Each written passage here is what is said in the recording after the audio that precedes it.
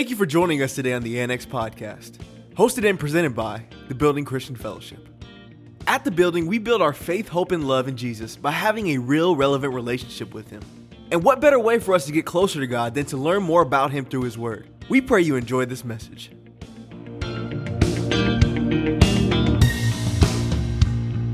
God is good is an understatement.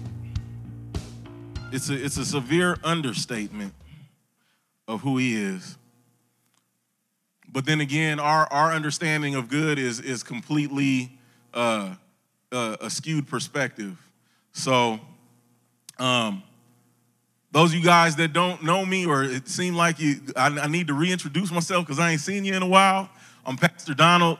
Welcome to the Building Christian Fellowship, man. It's good to be here in the building. It's good to be here in the building. Though we've worshiped over the past couple of months via satellite, whatever you want to call it, internet, live stream. And those of you guys that are out there still on the live stream, thank you for joining us. It's something about being in the house of the Lord. Something about being in the house of the Lord. So we're continuing on with our series of building hope. Building hope. Those of you guys that know our spiel and our thing here at the Building Christian Fellowship, we're all about building faith, building hope, building love, and building real, relevant relationships with Jesus Christ, which also in turn causes us to build real, relevant relationships with one another. Amen. So we are focusing on building hope right now.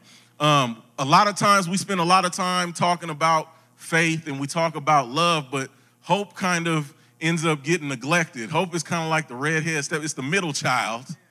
It's the middle child, and sometimes the middle child doesn't get recognized.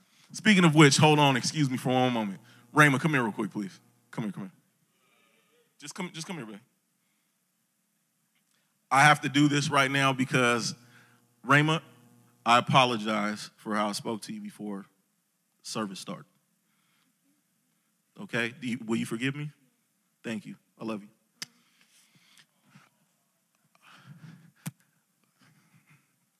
Had to do that because I don't want her spirit to be closed to what the Word of God is saying. This isn't Dad up here talking right now. So I believe that I have a word from the Lord for us today, this morning. And it's imperative that all of us are open to receive what it is the Spirit of the Lord is saying to the church. Amen. I'm not going to lie to you guys. We have an impossible task in front of us. We're coming out to this reopening. It's crazy. Things are a mess. Everything's out of place. And I want you guys to understand something, that in order for us to move forward in hope, I'm here to present to you guys 7 foundational truths and that you can build hope on. Okay? We're gonna start with this. If you can put them up on the screen for me. First, I'm gonna show you guys that it's important in order for you to move forward in hope that you recharge your batteries. Recharge your batteries. Ain't nothing worse than when you get the remote and you try to click and the remote's not working because the batteries ain't charged, right? Same with us, believers. We can't move forward and do what it is that God has called us to be unless we make sure that our batteries are charged. So we have to be, the thing that's cool about it is that I'm saying recharge your batteries because it automatically gives the assumption that you as a believer know that you should be actively working. For the energy to be burned up, you should be actively working. That means you should be serving, you should be doing something in service to your Lord and King. You following? So we got to recharge our batteries. We have to raise our expectations. We need to raise our expectations. You know, we're often taught that you get what you deserve. No, that is not true. You get what you expect. You get what you expect. So it's important for us that we have high expectations. Why? Because God has high expectations of us. He didn't call us to low living. He didn't say that I came that you might live okay. He didn't say that I came that you might live status quo. I came that you might have life and have it more abundantly. So we are to have high expectations. That's why he demands excellence. How excellent is your name? We wear his name, so we should be excellent. Are you guys following? So we have to raise our expectations. No more low living. Next, we have to refocus on the future. We can't move forward in hope. We can't even move forward if we're looking behind us. Paul said, forgetting the things that are behind, but pressing on toward the mark of the high call. So we need to refocus on the future. Yes, we thank God and we build monuments for what he's brought us through. That's the only time we turn back and look is to remember what he brought us through. Not to remember what we lost, not to remember what was left behind. Do you realize that God commanded his people that when they were out or they were working in their fields, that if they left anything behind or forgot something, to leave it there to take care of the foreigner that came along behind them? Crazy, isn't it? But we so busy thinking about what it is that we lost and we got to go back and get it. No, you have a God that has promised to supply all of your needs according to his riches and glory. That's why he wants us to be generous. Come on. Refocus on the future. Next, you have to learn to play to your strengths. Play to your strengths. These are 7 foundations. We haven't even begun to scratch the surface. I'm going to go deeper into it, but we have to learn to play to our strengths. What does that mean? That means you got talents, you have gifts, you have abilities. And life is too short for you to spend your life trying to be what you think other people's opinion of you is to be. God has uniquely designed you and he's created you. Pastor Ray Johnston says this. He says, be yourself. Everyone else is taken. So it's important that you play to your strengths. Hey, I rap, Zay raps, but we don't rap the same. But we both have something to contribute. You go to the store, what do they have? They have a bread aisle. Notice that it's not just one company that makes bread, but it's about 15 billion different companies that make bread. All kinds of bread. Just because you do something that might be similar to somebody else, that might not be for them. So you got to play to your strengths. Some of y'all like eating rocks and gravel and seeds in your bread. I appreciate good old white rainbow bread, white Wonder Bread. I appreciate that because I don't want to be chewing on gravel and seeds and stuff when I'm eating my bread. You like 1,000 grains? That's good. Good for you. Eat them 1,000 grains, okay? But again, we need to play to our strengths, right? We all are uniquely designed. God said in his word that we are fearfully and wonderfully made. Amen? So next we have to refuse to go it alone. We need one another. This is where the real relevant relationships come into play. I need to be held accountable for what it is that I'm doing for Christ. I need to be held accountable. We need extreme accountability. We need to be on each other's line about making sure that we are productive and being busy about the Father's work until the day that Jesus comes. Yes, it gets quiet when you talk about accountability. You can't go it alone. You can't go it alone. It says, woe to the one who is by himself and he falls because there's nobody there to help pick him up. I know if I fall, I need somebody to come help pick me up because I might just be so tired that I'm going to just go on and lay down and take me a nap. Come on. You got to make sure that you stay connected. Stay connected. So refuse to go it alone. The next step is to replace burnout with balance. What does that mean? It means you're doing too much. You're doing too much. You can't serve two masters. You can't burn both ends of the candlestick. You can, but that doesn't mean that you're bright. That doesn't mean that you're being more effective. It doesn't mean that you're being more productive. So understand that you're doing too much. You're filling up your schedule, and that's what a lot of our problem was before this whole thing started. This quarantine started. We were busy, and then when it came time for everything to shut down, a lot of us were beside ourselves and didn't know what to do. And so that's one of the blessings that's come out of this whole situation.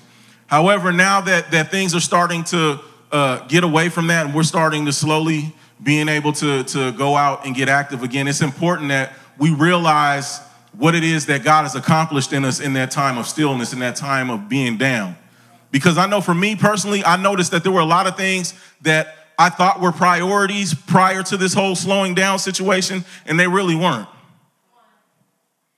And so it's important for us that we remember that as things open up and we start getting back to a normal schedule, that we realize that we keep the main thing, and we don't just start filling up our calendars and our schedules with stuff again, and then we find ourselves 5 steps backward. Amen? So it's important that we replace burnout with balance. That's why the Sabbath was created. So we talked about that in recent times about the Sabbath, the importance of the Sabbath. But that's not what today's message is about. And lastly, we need to learn how to play great defense. And that's what I'm talking about as far as making sure that you don't fill up your calendar again with all this unnecessary stuff. Again, brothers and sisters, we have an impossible task in front of us. We have an impossible task in front of us, but understand this, you are in good company, because when you look through the scriptures, all of the people of God have had impossible tasks in front of them. All of them. You look at Abraham. Abraham was beyond the age of having children. He and his wife were beyond the age of having children. Impossible task. You look at Joseph. It didn't look like Joseph was ever going to fulfill the dream that God had given him. Impossible task. We got Moses. Moses that was a murderer, had ran off, and just an impossible situation. Couldn't even speak right. Because for those of you that rely on the Prince of Egypt for your Moses education, what you don't realize is that Aaron was the one that was his mouthpiece. Because Moses couldn't talk right. He's probably, more than likely, it was funny because I was talking to kids the other day. I said, more than likely, Moses kind of probably sounded like Mike Tyson. His name was Moses. Moses, all right? So, it's important that you guys understand that you are in good company. If you have an impossible task in front of you, you are in good company. The people of God have always had impossible tasks in front of them. And when things are impossible, it means they're unbearable, usually out of control. But let me read to you something that A.W. Tozer said. A.W. Tozer said, when it looks like things are out of control, behind the scenes, there is a God who hasn't surrendered his authority. So in order for us to understand that there's an impossible task in front of us, and that we are going to engage in this impossible task that's ahead of us, we have to change some things. We can't just go about it the same old way. So in this, I need you guys to understand, for us to establish these 7 foundational, these pillars of walking in hope, I need you guys to understand that we need to change the way that we think. We need to change the way that we think, because when we change the way that we think, it changes the way that we believe. When we change the way that we believe, it changes our expectations. Remember, we have to raise our expectations. When we change our expectations, we change our attitude. And our attitude directly changes our behavior. Which ultimately, when we change all of those areas, it changes our life completely. Amen? What I need you guys to do is to get passionate. I need you guys to get passionate about this. I know y'all been on a long vacay, a long hiatus, a long nap, whatever it is, but I need you to get passionate, because now it's time to get active, right? Speaking of impossible tasks, I'm reminded, I feel like right now the church is in a Nehemiah stage right now. And if you know anything about Nehemiah, I'm not going to read the whole script, the whole chapter verbatim or the whole story, but Nehemiah was he was a leader in the children of Israel who were under the rulership. They were enslaved by the Persians. King Artaxerxes, they had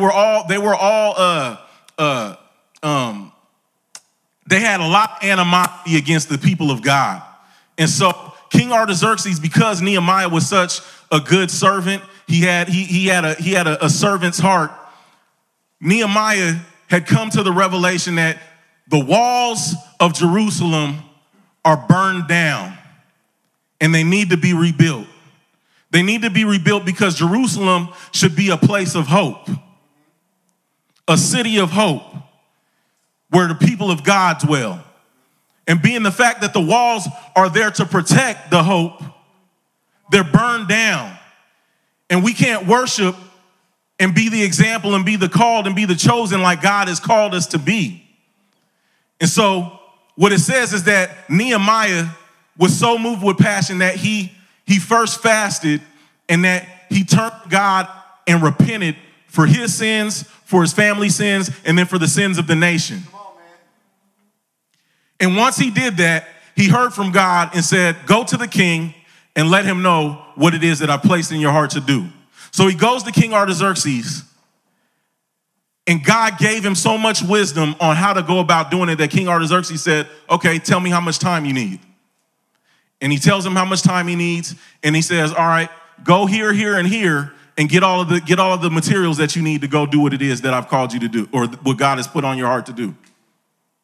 And so what I'm saying to you is that it's important for us during this time that if you've been in secret and shut in during this time that we've been down and you've been seeking the Lord, that you don't forget to do so when we go back out into the world.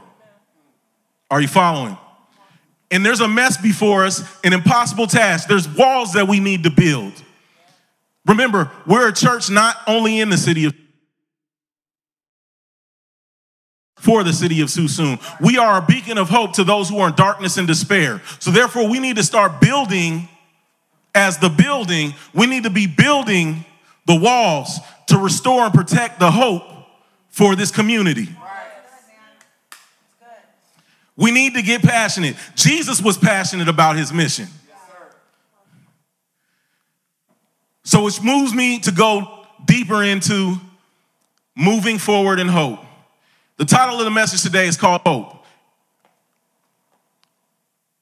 So being the fact that we need passion, we need to understand what the problem is regarding our passion. There are 5 passion killers.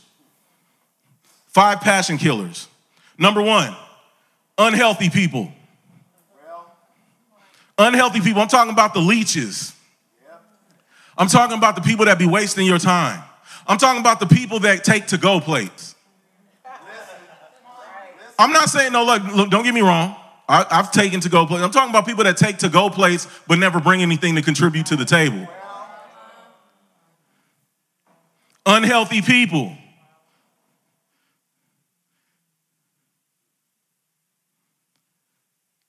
There's a term, a more endearing term that I like to call those people. Those are those people that I like to call them.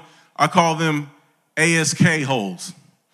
They're ask holes, because when they ask you something, they're not asking because they want information and to be corrected.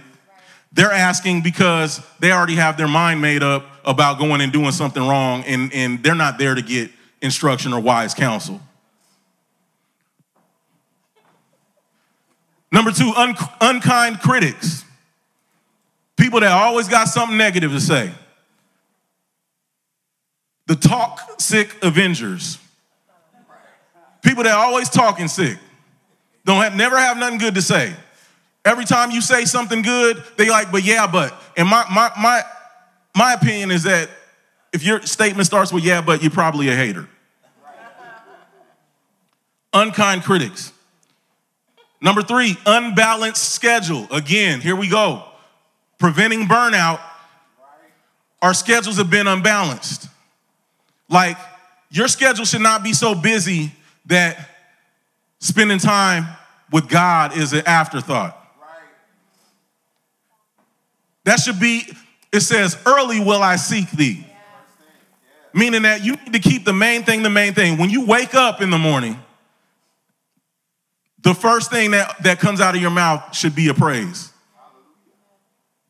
So we need to make sure that we don't have an unbalanced schedule. We don't get coaxed into having an unbalanced schedule. We're not doing too much. Remember the Sabbath day and keep it holy. That's one of the things that's been great about this time that we've established as a family. We're still working out all the kinks, but what we have, once we made our mind up to make a Sabbath day, we've been keeping it. So much so that even the kids remind me. And it's done something great in our family and our relationship as a family. Next, unnecessary guilt. Unnecessary guilt. 1 Peter chapter 3, verses 15 through 16 says, but sanctify the Lord God in your hearts And always be ready to give a defense to everyone who asks you a reason for the hope that is in you. With meekness and fear, having a good conscience, that when they defame you as evildoers, those who revile your good conduct in Christ may be ashamed. Having a good conscience. We underestimate the benefit of having a clear conscience. Right? We underestimate having the benefit of having a clear conscience. Case in point, like if you're part of a workout group and you know you've been eating right and you've been sticking to your diet and your plan, you don't have a problem showing your face at the gym at the next workout. Right? Case in point, when we're doing like we're supposed to do, when we've been staying in the faith, we've been staying in fellowship, we've been staying connected, we ain't hiding from brother so-and-so and sister so-and-so when we see them. A clear conscience. So unnecessary guilt is a passion killer. Lastly, underestimating the impact of exposure. What does that mean? Fear is the dark room where negatives are developed. I know some of you young people in here don't understand about photography and film because you're from the digital age. But there once upon a time was an era where we actually took pictures on these things called cameras, and that you would have to take the film and you would have to take it and place it inside of the camera, and you'd have to crank and roll it so that way it would wind in there, and then you snap photos, and hopefully the lighting was right, and hopefully, but you just kind of just YOLO and just take a picture, and then once you got to the end of the roll, you would wind it up, then go to this place that does photo development, and they would develop your photos in about 2 to 3 weeks. So depending upon what your budget looked like, you probably would get like your birthday pictures around Christmas. So it just depends. I don't know, whenever you went to go pick them up. But the film was developed into, there were negatives. And so what I'm saying to you is that fear, when we allow fear to take residence, the negativity, because there's negativity all around us, even in good times. Even in times of rejoicing, there's negativity around us. But when we give in to fear, fear becomes the venue or the place, the dark room in which the negative thoughts, the negative opinions, all of those things begin to develop and they begin to materialize. And so what I'm saying to you is that just as the negative bears the image of what it was exposed to, you can't underestimate the power of exposure. What are you exposing yourself to? Because it's imperative for you to protect the hope that you have. Amen? Listen, let me give you the definition of exposure. Exposure is a representation of a person or scene in the form of a print or transparent slide, recorded by a camera on light-sensitive material. We are children of the light. And so it's important that we understand that we are light-sensitive material. So what we expose ourselves to is what we'll bear the image of. And if we are as believers, are children of the Father of light, then we need to be exposing ourselves to our Father. We need to live a life wide open to Him, not closed in hiding ourselves. Amen? Check out these fear factors real quick. When you're in fear, this is how you know that you've cultivated an environment of fear. With fear, these factors are that you're focused only on the problem. You expect or accept defeat.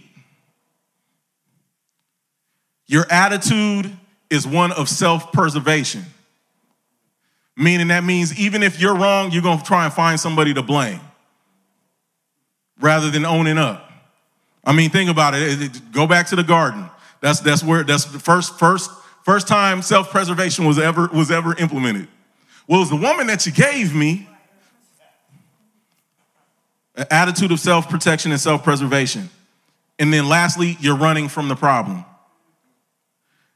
One of the things that I've learned, and I don't know if any of you guys follow me on Facebook or on YouTube or anything, I've been doing a series of nightly nuggets, and one of them that I came out with was called McDonald's Money. And what that is that as a kid, you know what I'm saying, kids love McDonald's, right? And so what ends up happening is you driving around and you pass them golden arches that's shining through the window, and the kids are like, hey, Mom, Dad, can we go to McDonald's? And the response that comes back is, you got McDonald's money? And the thing is what God revealed something to me, like just in talking to my kids and just like our Sabbaths and hanging out together and building a relationship with them, is that I carried that attitude over into other things and other things that they needed. And what the Lord showed me, he says, it is the Father's pleasure when his children come to him and ask him for what they need. And so I was like, dang, God, why you, okay. And so, but here's the thing. God knows that your children are going to come to you. It doesn't matter if I can fulfill the request. What matters is my attitude. What am I displaying to them as a father? Because as a father, the way that I relate to them is how they're going to relate to God, the Father. I'm teaching them that. So if they come with a request, McDonald's, for instance, they come with the McDonald's. My response of, do you have McDonald's money, is not so much about the request being absurd. It's more about the fact that I ain't got McDonald's money. It's about that I can't fulfill the request. So why are you going to ask me? Right? And a lot of us, we take that, we fall into that category of responding in that manner to our children, and it teaches them that when I need something, I just need to figure it out on my own. When it is the Father's good pleasure. So here it is that I'm in the middle of this revelation, and the Lord shows me, he says, no, this is what you do, son. When they come to you requesting something, when they come to you with a need and you can't meet that need, your job is not to respond out of flesh and frustration, McDonald's money, but to grab their hand and come to me. When it goes beyond your resources, you turn and bring them to the source. Look, Dad can't take care of this right now, but you know what? Since this is something that we need, let's go to the Father about it. Why? Because it produces hope in the future that when they need something, we went to God and he did it, and he'll do it again.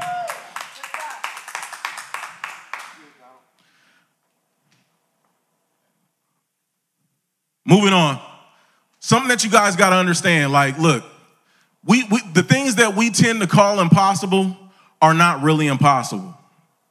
The things that we see as impossible are not really impossible. Let me give you guys an illustration. In Mark chapter 2, starting with verse 1, we're going to read through this real quick. Try and cover this so we can get out of here. Mark chapter 2, starting with verse 1, it says, and again he entered Capernaum after some days, and it was heard that he was in the house. Immediately many gathered together so that there was no longer room to receive them, not even near the door, and he preached the word to them. Then they came to him bringing a paralytic who was carried by 4 men. And when they could not come near him because of the crowd, they uncovered the roof where he was. So when they had broken through, they let down the bed on which the paralytic was lying. Verse 5, when Jesus saw their faith, he said to the paralytic, son, your sins are forgiven you. And some of the scribes were sitting there and reasoning in their hearts, why does this man speak blasphemies like this? Who can forgive sins but God alone? But immediately when Jesus perceived in his spirit that they reasoned thus within themselves, he said to them, why do you reason about these things in your hearts? Which is easier, to say to the paralytic, your sins are forgiven you, or to say, arise, take up your bed and walk? But that you may know that the Son of Man has power on earth to forgive sins, he said to the paralytic, I say to you, rise, take up your bed, and go to your house. Immediately he arose, took up the bed, and went out in the presence of them all, so that all were amazed and glorified God, saying, we never saw anything like this.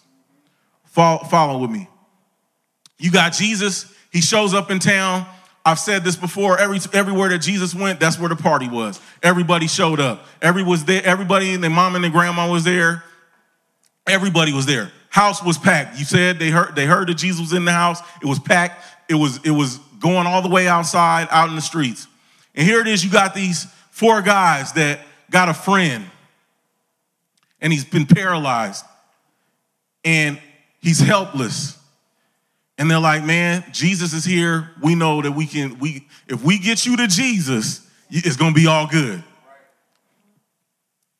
And so they get there, and it's packed, it's crowded. They can't even press through to get to Jesus, to bring their friend to Jesus. And so they didn't just stop there and say, you know what, man, I guess it ain't going to work. It's not going to happen. It's impossible, man. We're not going to be able to do this. No, what they did was they walked up. The way that the houses were designed back then, there was like a stairway that went to the roof. And so they walked and took their friend up the stairs and went to the roof. And usually what would happen is they would have a door on the roof that goes into the ceiling that could go into the house, because people could either go up top and just hang out and chill or whatever the case may be. But obviously, apparently, there wasn't room enough for them to fit this dude in his bed through the door. So what do? They rip the roof off while people are inside downstairs. I mean, like, can you imagine somebody busting through this roof right now to lower somebody down here onto this stage so they could get healed? A crazy scene, an impossible situation, but they were desperate, and they were convinced that if they brought him to Jesus, that he'd be healed. Here's what I want you to see. That's not so much what the miracle was.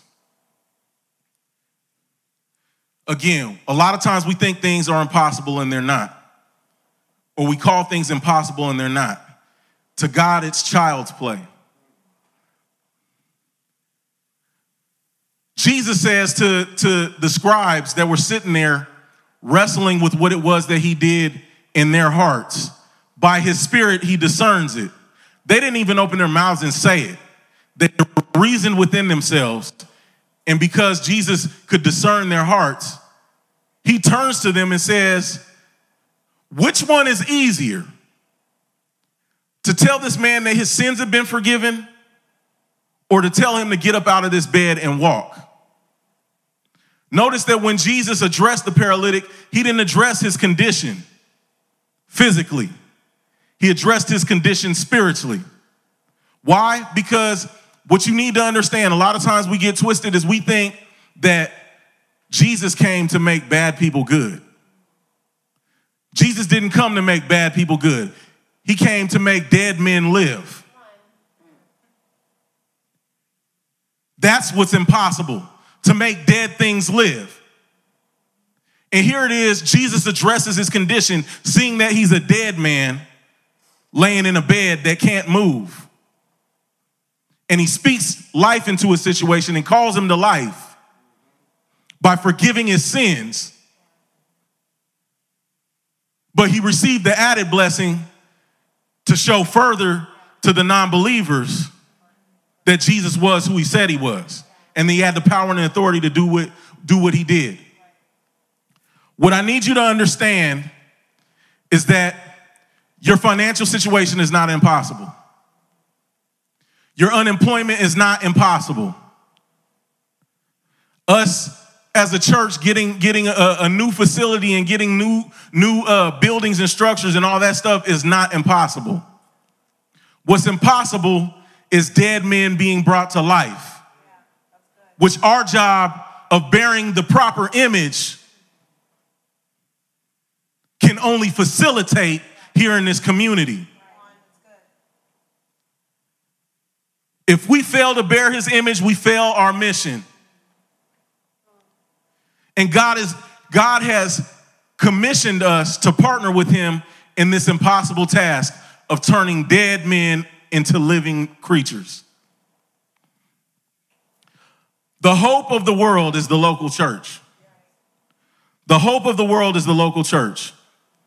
Listen, we went through the 5 problems that we have that we're facing. Now let me give you the 5 supplies, the 5 supply lines that are going to help us accomplish this task. Follow me. Write these down. Number 1, we got to unleash the Bible in our lives. It can't just be a book that we read. It can't just be like a dictionary when we want to just go and look something up. Right? We have to unleash the Bible in our lives on a daily basis. It says, give us this day our daily bread, not our birthday cake, not our cheat meal. Give us our daily bread. So number 1, unleash the Bible in your life. Unleash the Bible into your life. Why? Because God reveals himself to us that way. He reveals himself to us through his word. Number 2, understand the power of worship. Why do we need to understand the power of worship? It's because when God reveals himself to us, that is the command that he has given us to respond to him. He reveals himself to us and we respond to him in worship. Understand the power of worship. That is the way that we learn to communicate with God. He teaches us, he gives us through his word the protocol of how to praise and how to communicate and how to be in communion with him. He reveals himself to us and we respond in worship.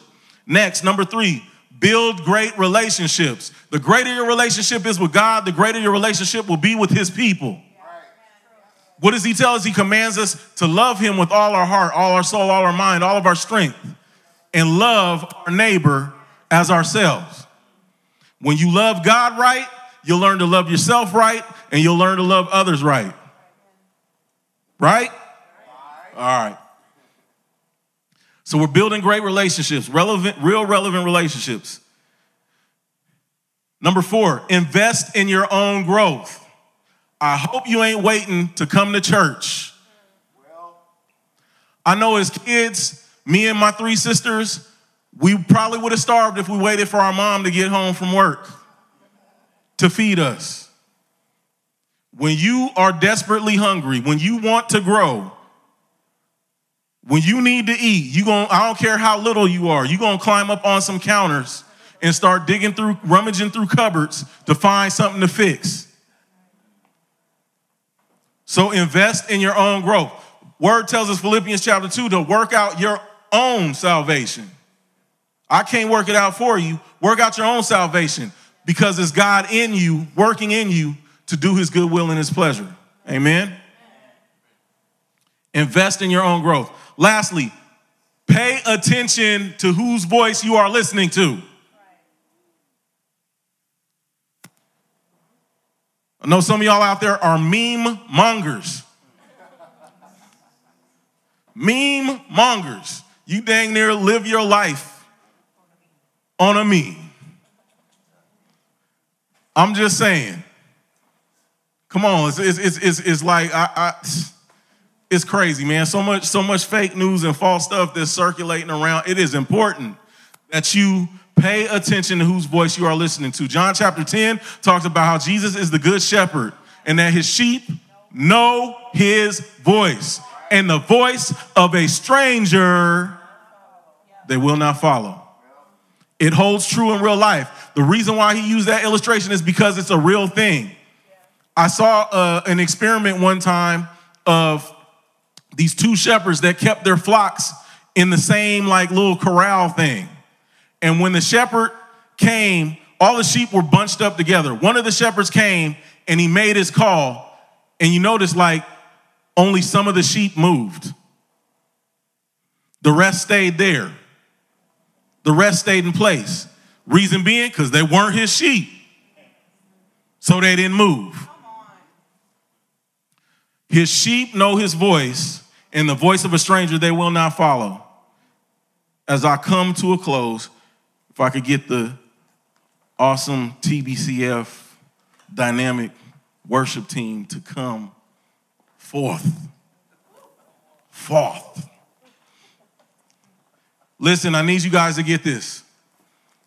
Why is it important for us to have hope? It's because where there is no faith in the future, there is no power in the present. Where there is no faith in the future, there's no power in the present. When we don't have hope, understand this.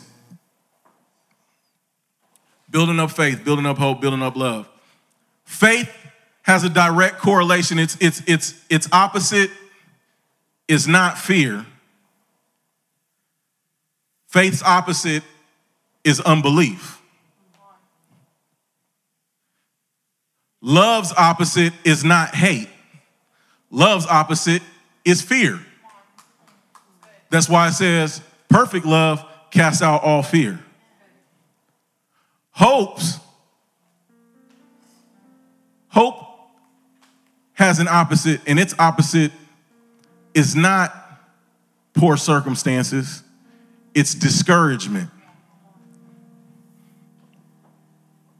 And when we're discouraged, we're of no good or no use to anybody. Something that I need you guys to understand is that we have to raise our expectations, because if we don't raise our expectations, like I don't believe anybody in here was brought out of darkness into light, brought from death to life, just to live a mediocre lifestyle. I don't think any of us had that plan. I know definitely that your Lord and Savior did not have that plan for you. He has great plans, great expectation for you. I need you guys to follow this. Listen. Thomas J. Watson, he was the chairman of IBM in 1943. We're talking about raised expectations. Thomas J. Watson of IBM said in 1943 that, yeah, I think there's a world market for about 5 computers.